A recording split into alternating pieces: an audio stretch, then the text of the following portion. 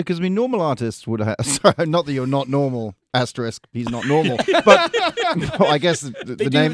I know that. Yes, normal Al Yankovic. Normal artists like have A&R men who often come in and like, well, maybe we should make that verse a bit shorter or punch this up or whatever. I mean, does anyone ever? I mean, do you have like a person like that comes in and like, maybe this should be 10% funnier and this should be like 20% less funny? Yeah, or like, what's we the make this less funny? I think is probably this is too funny. Yeah, I've had my record label and other people kind of basically stay away. Although in the early days, after my first hit, the first album they let me alone. They like this guy's not going anywhere anyway, so don't worry about him.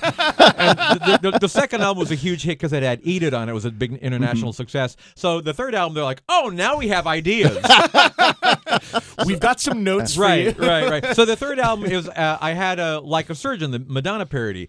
I thought, that's the single, and my record label was like, I think you should do a Cyndi Lauper parody. I think, in fact, we're not going to release this album unless you do a Cyndi Lauper parody. Like, really?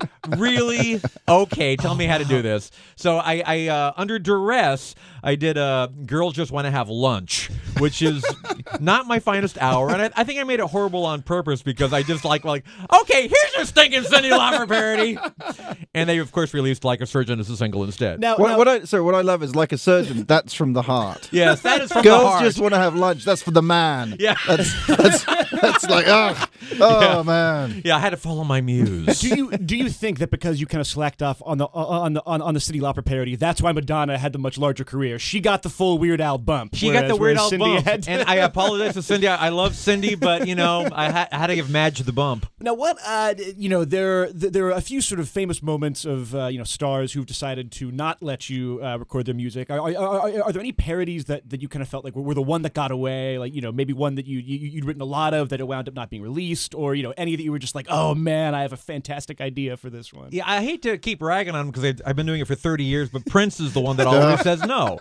And I haven't approached him in 20 years, so maybe he's developed a sense of humor by now. I couldn't tell you, but in the 80s, I must have approached him a half a dozen times. In fact, for my movie UHF, the centerpiece of the movie was a Dire Straits parody of Money for Nothing, where I inserted the lyrics to the Beverly Hillbillies theme song. And that was originally going to be Let's Go Crazy with the Beverly Hillbillies treatment, which I thought was really funny. Prince did not. Thankfully, Mark Knopfler and Dire Straits, they couldn't have been nicer. In fact, Mark played guitar on the parody version of the song.